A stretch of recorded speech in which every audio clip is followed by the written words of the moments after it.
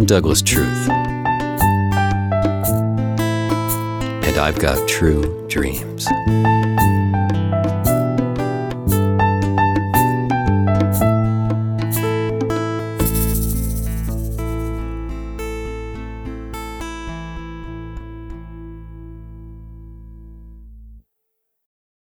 Today's story, Chapter 2, 2025, A Story from the Future.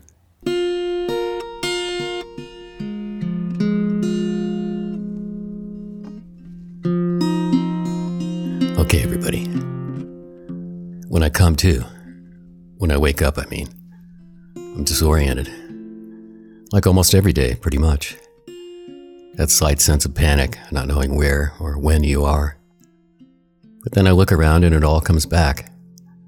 I'm on a big flat rock, and yesterday a little bird flew into my life. Yeah. There's a pre-dawn glow on the other side of the mountains. Freedom's just another word. I think of what Mom might have said, smiling, about yesterday. You had a really big day, didn't you, Doug? Indeed I did. And then those dreams I had about my deck back in Nevada City. So the first thing I do is check my hearing aid to make sure that that dream wasn't true. Hate to be deaf. Silence is really unnerving. I turn it on and get that tinny amplified sound, thank God. As far as the rest of the dream, I don't need to check on the birds. I know that part is true. They're all gone now. But I'm not. I'm here on this flat rock that's still warm from yesterday. And it's a new day. I suppose it always is, sure, but for someone like me, it's rarely felt that way, to be honest. But this day, this one here, yeah, this one's new. That little bird. I can't believe the depth of feeling I have for that little bird. It stayed my hand, and I gave up everything, and now I am free with nothing left to lose. I feel great. Present circumstances taken into consideration, of course. And by that I mean I'm still hungry and sore and thirsty and plumb wore out, but those things aside, I feel awesome. I take a long morning swig of water and I break off half of a granola bar. And I sit and wait for the sun to come up. I wake up early, I always have, but more so now. I'm thinking if I had a mattress from IKEA like I used to have, well, I might sleep in a little bit. You know, I've actually had dreams about buying a mattress at IKEA, and then I wake up on the ground. I sip some water and I ruminate some more, if you can call it that. And I guess it's kind of accurate if by ruminate you mean, and I do, kind of what a cow does, which is just kind of observe placidly. Cows don't get real worked up by the beauty of the sunrise or worry about what might happen later that day, and they're just here, chewing. Except I've got a granola bar instead of a mouthful of hay. I look at one of those Starbucks espresso double shots in my bag, and I think about going for it, but I hold off. I was always really good about delaying gratification, at least when it came to stimulant drugs. At the restaurants I worked at, I was always very well known for being able to stretch out a gram of Coke longer than anyone else. So I put my new boots on and climb down off the rock, and I stretch a bit and groan and yell, which is what I have to do when I raise my arms up above my head. You know what they say, use it or lose it, though. Another gulp of water, and then I head on up the road. The sun's popping over the tops of the trees, and I feel expansive, yeah. For the first time in ages, expansive. I feel in the world now, in a different way. A sense of belongingness, if I can use such a word, and who's there to stop me, right? Like I belong here, it's my world. Not that I own it, it's just that I belong here. I realize I've never felt that way before, my whole life. That seems a shame, to be honest. So up the road I go, feeling pretty good. Still limping, it's still hot, I still have numerous complaints, but I also hear the rustle of the eucalyptus leaves in the wind, like a comment or a word, or a personal note to me. I see the long golden lines of sunlight and the shadows on the pavement. It's gorgeous, I note. The wind is not so dirty nor so orange as it was the day before. Perhaps it's just my imagination or my pleasant mood today. Hello, tree, I say. Good morning to you. One of the lines from that song I like so much. If loneliness brought world acclaim, everyone would know my name. Seems especially funny now in a not sardonic way. Because the real funny thing is I don't feel lonely. Not at all. Not now that I've been welcomed into the world at large. I belong here. Tree just told me so. Everything is alive. Yeah, it is. The sunlight dances through the branches of the trees and plays about on the broken pavement. Hello, rock. Hello, living beings. Good morning, bush. It's a 2-lane country road, white striped down the middle. Small pines and cedars grow along the fence line, along with the tall and even aristocratic eucalyptus trees. It's cow country, dry grass all the way to the tree line. And then beyond that, trees, so many of them dead, all the way to the ridge beyond. There's a few businesses along the road, a country hair salon, a gas station, a small market. I check everything out. In the market with the creaky screen door, I score more peanuts and a special bonus. Cheese and peanut butter crackers, real special treat. Couple of gallons of water. In the store, there's some paperback books in a squeaky, twirly rack. I think maybe I'll grab one or two to pass the time, but when I take a look at them, they seem worse than ridiculous, even toxic almost. Just meaningless black squiggles on paper. Did I really used to read such things? Did anyone? It's hard to remember or believe it. I find some folding paper maps in the gas station. Now there's something useful, something that makes sense to my eyes. I pick up a tote bag with a graphic on the side promoting a harvest festival. With the canvas tote, I can carry a couple of gallons of water. They're heavy, but I know I'll be glad later. I'm walking out on the road again, happy and empty-headed. I pass by some more houses, but I got plenty to carry as it is. So I walk, I rest, I walk, sit on a log, sip water, eat a package of cheese and peanut butter crackers. As I'm passing a ranch house, I notice that there's a bike leaning up against the front porch. I walk up the gravel driveway and check it out. The tires are still good, inflated and hard. It's a girl's bike, a pink Schwinn, probably a 24-inch. And it's got streamers coming out of the handlebars, a white wicker basket in the front, and a rack on the back. There's a big pink and white seat with an S in the middle. I think maybe that S means, sit here. Now, speaking of pink, one of my earliest art shows was called The Discovery of Pink, because I found out that if you mix some quinacridone red with white, then you get an amazing pink. It was one of my greatest gifts to the art world, I think, and a fond memory to boot. But back to the present moment. This bicycle is obviously the bomb, and it's everything I need right now. I go into the garage and find exactly what I'm looking for, a milk crate and some bungee cords. The water jug's going to the crate goes on the rack. My pack goes in the front basket and I mount up and I pedal out of the driveway and I fall over immediately. Maybe if I can get up to speed, the gyro effect will work, but even if not, it's great for carrying gear. It's a real load off. So I walk to and up the road with the bike in my hand, the gear stashed, all very comfortable and stylish. I walk another mile or so down the road, trading sides, bike on the left, bike on the right, so I don't get unbalanced. Like Charlton Heston in Ben-Hur when he was a galley slave, remember? Somehow he arranged it so he worked both sides of the boat so he didn't emerge looking like a fiddler crab, all big and strong on one side, withered on the other. Does that have anything to do with this story? I don't think so. Anyway, up ahead on the left, I see an old motor motel, 50s style. Row of one-story rooms, canopy, metal chairs out front, gravel parking lot. Office with a carport. The motel sign is the old-fashioned kind, big swoopy metal structure, faded blue paint with neon tubes that spell out The Cedars. I'd guess there's probably a vacancy, but I'm not really ready to turn in for the day. Me and my Schwinn, we're just getting started. That's what I think. I stop in at the motel office anyway, and there might be some good stuff in there. You never know, right? I enter and the door squeals and scrapes over the worn linoleum. like it must have done 1,000 times over the years, I bet.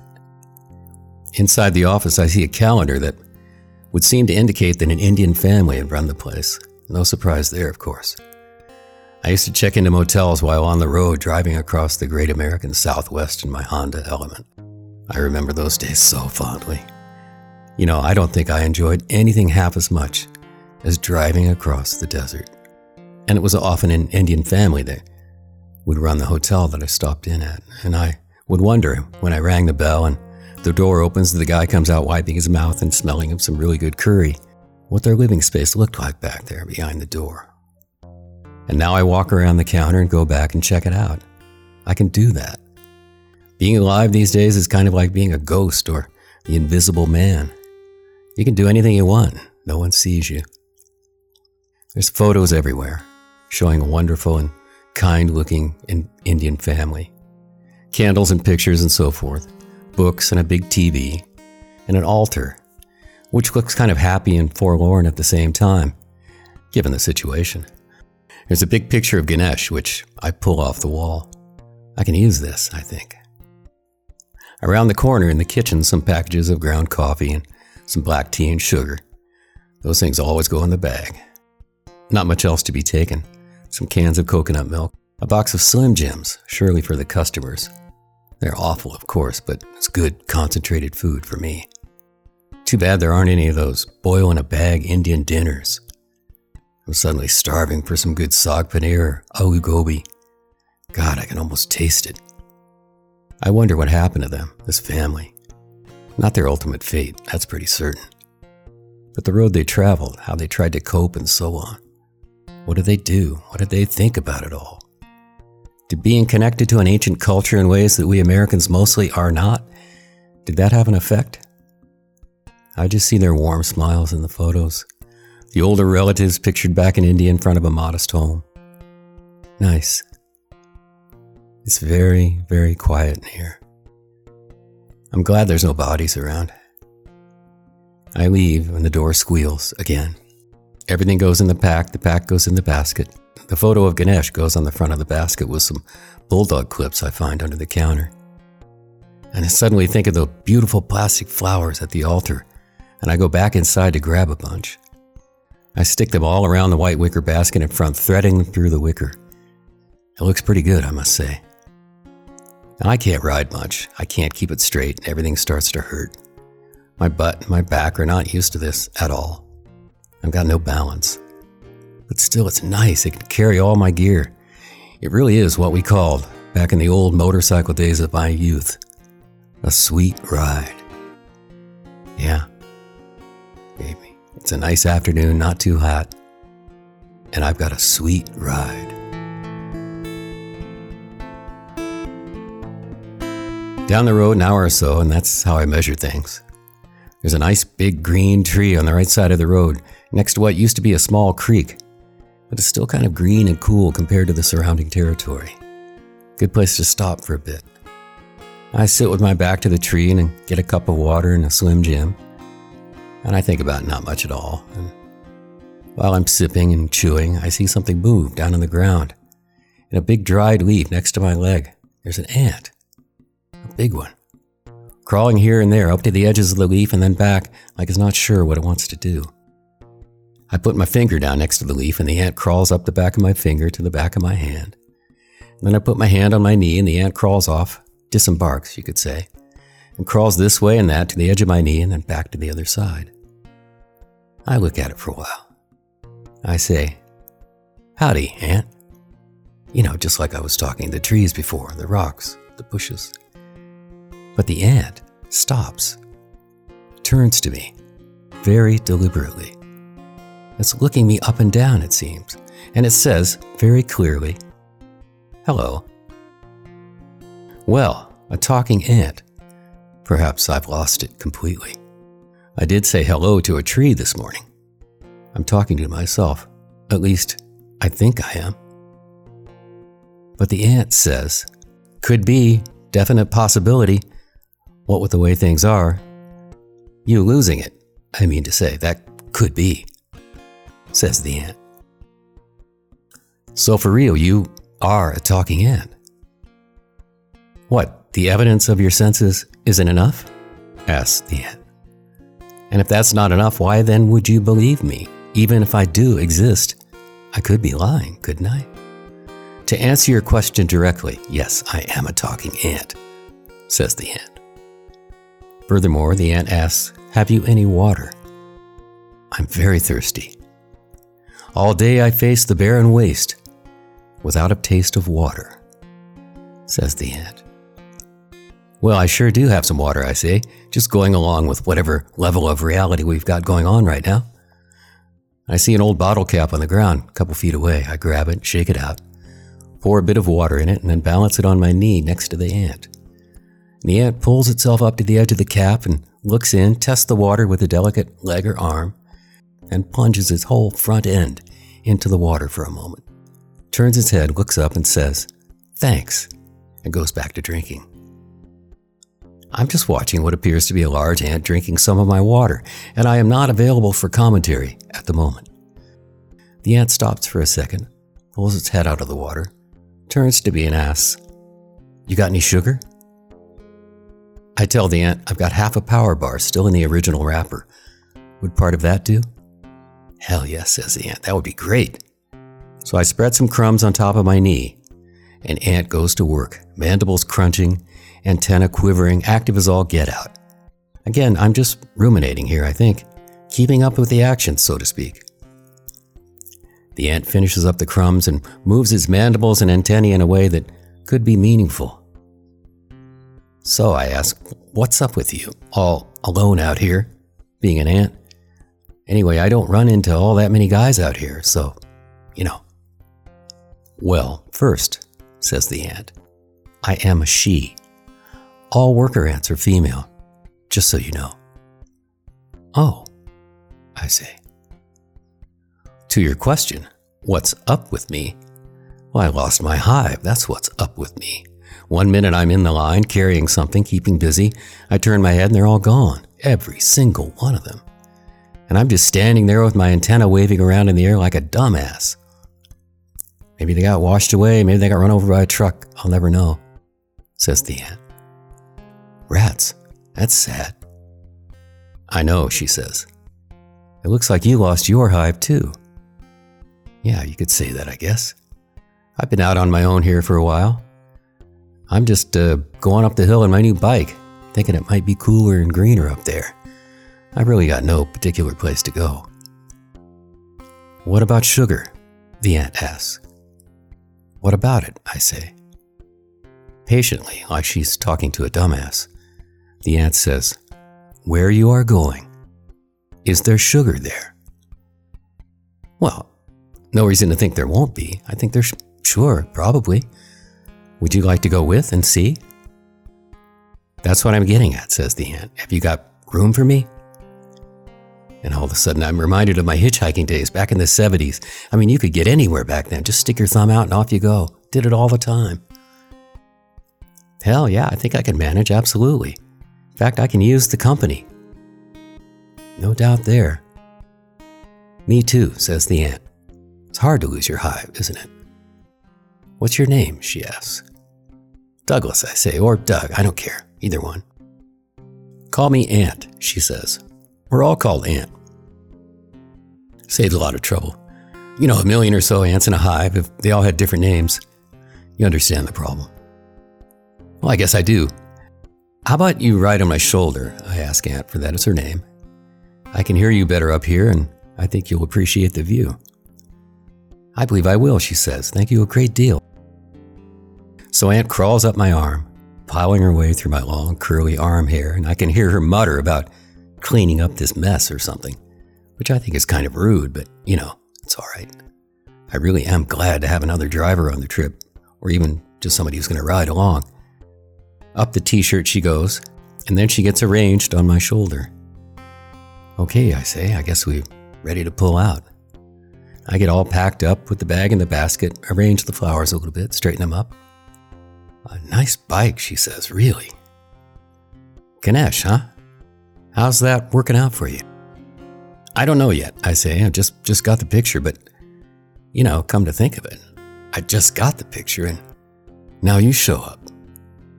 So maybe it's working great. But you guys, just curious, you guys know about Hindus and stuff? You ants? Hive mind, she says. Hive mind. We know all kinds of shit. You would be surprised. That I would be surprised, there's absolutely no doubt about that whatsoever. So I mount the Schwinn, being especially careful not to lose my balance because I don't want to make a fool of myself in front of my new friend. But it appears that we've got a slight downhill run for a bit, so I'm going to try riding this beast. I plant my bony ass on the padded pink seat, lift one foot on the pedal, push off, and then put the other foot on the pedal, and away we go. Ant clamps down with all 6 feet on my shoulder. Okay, she says, I hope you know what you're doing. I'm sorry, my dear friend, but I have to disappoint you on that one. But so far, so good. As we pick up a little bit of speed, the breeze starts to tousle Ant's antennae, and she holds up one arm or leg, whatever it is, to the wind, the way a kid does when they stick their arm out the car window to feel the pressure of the air, moving their hand up and down, to feel it. Ah, she says. Nice, right? She nods. Now the road is tilting. It's a bit steeper now, going around corners, hairpinning around the trees and the rocks. I think we're heading down to a river, I say. That's the way it looks. Now, Ant is too busy enjoying this high-speed run. She's just grinning into the wind. 2 legs, now 3, up in the wind, feeling the solid pressure of it for the first time ever. What joy. Now, I'm actually putting weight on the pedals to slow us down. And there it is. I see it, the bridge. Halfway across the bridge, we pull up the reins to bring our Schwinn horsey to a halt. Figuratively speaking, of course. We lean her up against the rail and we climb down off the little bike. What are you groaning about? Ant asks. Listen, everything hurts, I say. Hive mind aside, I will let you know that I am amazingly older than you. It's okay if I groan.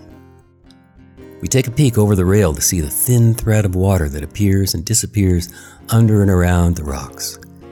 It's just a trickle compared to what it used to be, but still a thrill to see any running water at all. We sit on the bridge with our back up against a post and we split a cup of water and share the last half of a power bar. I look on the other side of the bridge. Now for the gruesome part, I say. Up that hill.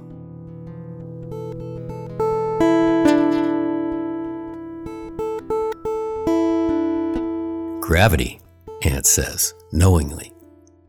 We pack up, I'm at the side of the bike now, pushing it across the bridge and up the hill on the other side. Yep, gravity. But I want to say, Ant, with your weight, or I should actually say mass here, I'm afraid that you might not just fully understand what we're working with here in terms of the way things feel. In terms of gravity, I'm just saying. The road is starting to tilt up. It's fighting us, denying us. I mean, I continue. If I drop you, Ant, not that I ever would, of course, if I drop you off the side of the bridge, you'd probably float down and land on a rock with a little bump, shake yourself off and go about your business of digging tunnels or carrying big boulders. But if I, Ant continues the conversation, were to drop you off the bridge, you'd land with a resounding splatter. And I would definitely not be carrying on with my important work I had. I would be dead, in other words, ineffectual. Ant adds, incapacitated, severely, removed from service. I stop to breathe for a bit. I'm huffing and puffing a little bit. So what you're saying is, it's a lot harder to push this bike uphill than it is to ride it down. I'm getting it now, Douglas, truly. You're like Carl Sagan. I'm too winded to ask the obvious question, so Ant answers it anyway. Yes, Douglas, the hive mind is well aware of and a great fan of Dr. Sagan. I'm just pushing and breathing at this point. That's about all I can contribute to the conversation. So, in the interim, she starts singing, If You Can Read My Mind, but not the Gordon Lightfoot version, the Johnny Cash version, which is, in my view, inexpressively sad. But when Ant sings the Johnny Cash version, the sad one, It comes out, well, I think it's kind of funny. "Why are you laughing?" she asks, outraged. I'm sorry, I'm sorry. I've got to stop. I'm panting. She's still pissed. So, sitting on a rock, we have another cup of water, half of a granola bar, a few crumbs on my knee for Aunt. We kept that bottle cap we picked up back then. Well, we're too tired. Well, I'm too tired to talk. So we just sit and rest. Okay, back to the bike, back to the hill, onward. It's slow. It's a grind. Step by step by step. Step by step. There was a guy, Aunt says, slowly, as if she's trying to match the timing of her words with my huffing and puffing and each slow step. I agree. There was a guy. And he goes to his front door with his cup of coffee to get the newspaper every morning, Aunt says. And today the guy sees a snail on his porch, right next to his paper, on his porch, leaving a slime trail right across the corner of his newspaper, the aunt says. Ants hate snails, don't they? Indeed we do, Doug, but that's not material to the story at hand. You're sure? Yes, I'm sure, says the ant. So this guy picks up the snail and throws it out into the yard. Just casually, the way you might step on an ant. That statement is not material to the story, I say. You're right, I'm sorry, you guys and your big feet. I know you don't mean it, some of you. I love ants, I say. I know you do, she says. Anyway, 3 years later, she continues. Exactly, I ask. Almost, she says. Okay. So the snail comes back, and as the guy is bending down with his coffee to pick up the newspaper 3 years later, the snail yells, "What was that all about?" I'm too tired. I'm starting to wheeze to respond. I'm huffing and puffing. I'm actually having trouble breathing at all. Get it? The ant says. Get it? The snail. I get it. I wrote that joke. It's my joke. It is not. I stop in the middle of the road. I can't go any farther. Well, I say, I wrote a version of it. A better version. What, of the snail joke? You're joking. So to speak. No, really, I say, it's way better. It's poignant. In my version, the guy and the snail do this over and over and over. As the guy's life slowly comes apart over many, many years, he keeps throwing the snail out in the yard, and the snail keeps coming back. I take a few steps up the road. I stop to take a puff from my inhaler. And then at the end of the joke, the guy sits down with the snail, and it, the snail, commiserates with the guy, but also tells him he's got to get his shit together, and maybe he ought to look into Sufism or something. The timing on this story is really important. Okay, Snail says, that's pretty good. What does the hive mind think? I ask. Don't mock the hive mind, she says. I'm not, I'm serious. We'll have to wait for a while. Things are moving really slow these days. Okay, I pant. We're nearly at the top, I think. Look, I think the hive mind is great, impressive, really. A bike is weaving back and forth, my head is hanging down, I'm practically drooling, I'm staring at my boots as they make one more step up the road. I'm not sure we can actually make it. And Aunt says, hey, look, the word gullible is carved into the rocks over there. I start to look up, and I hear the tiny sound of an ant laughing her head off. And it's just too much. I start laughing and coughing. I think I'm gonna die. The bike stops while I try to compose myself. Now Aunt crawls off my shoulder and starts down my arm. Hey, where are you going? I cough. I'm gonna help, she says. Help what? Help push. I can't stand to see you like this. But don't tell me I'm too small, she says. You're too small. You'll get crushed, I say. She bites me on the forearm with her powerful mandibles. Ow! You don't know what we're capable of, she says. Let me down. I'm waving my arm up in the air to keep her from getting down to the ground. Let me down, you ass. I can help. She's waving her 3 legs, or arms, whatever they are, around on her antenna all over the place, and I just can't take it. I fall over onto the bike and laugh and cough and huff and puff into my arm. After a few minutes, I can speak again. I say, "Are you okay?" I hear her tiny, muffled voice. Could you raise your arm a little bit? Thank you. I don't see the word gullible anywhere. Let me catch my breath.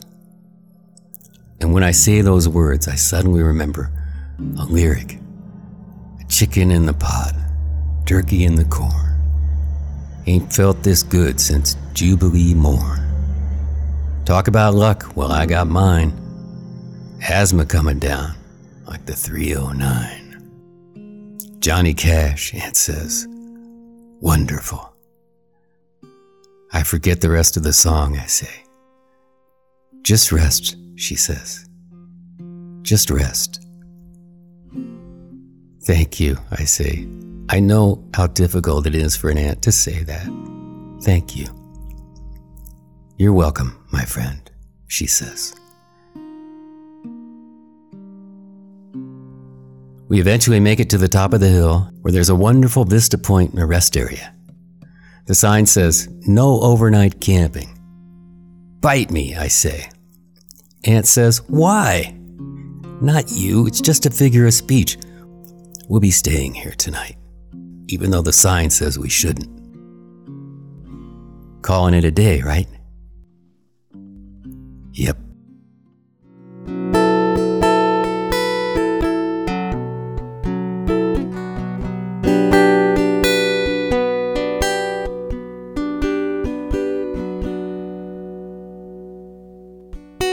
Intro music by Evan Lurie and Douglas Truth.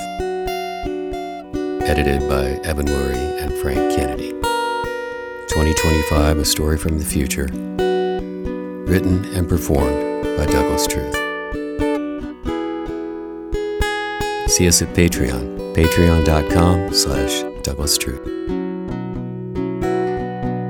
Thank you very much for listening.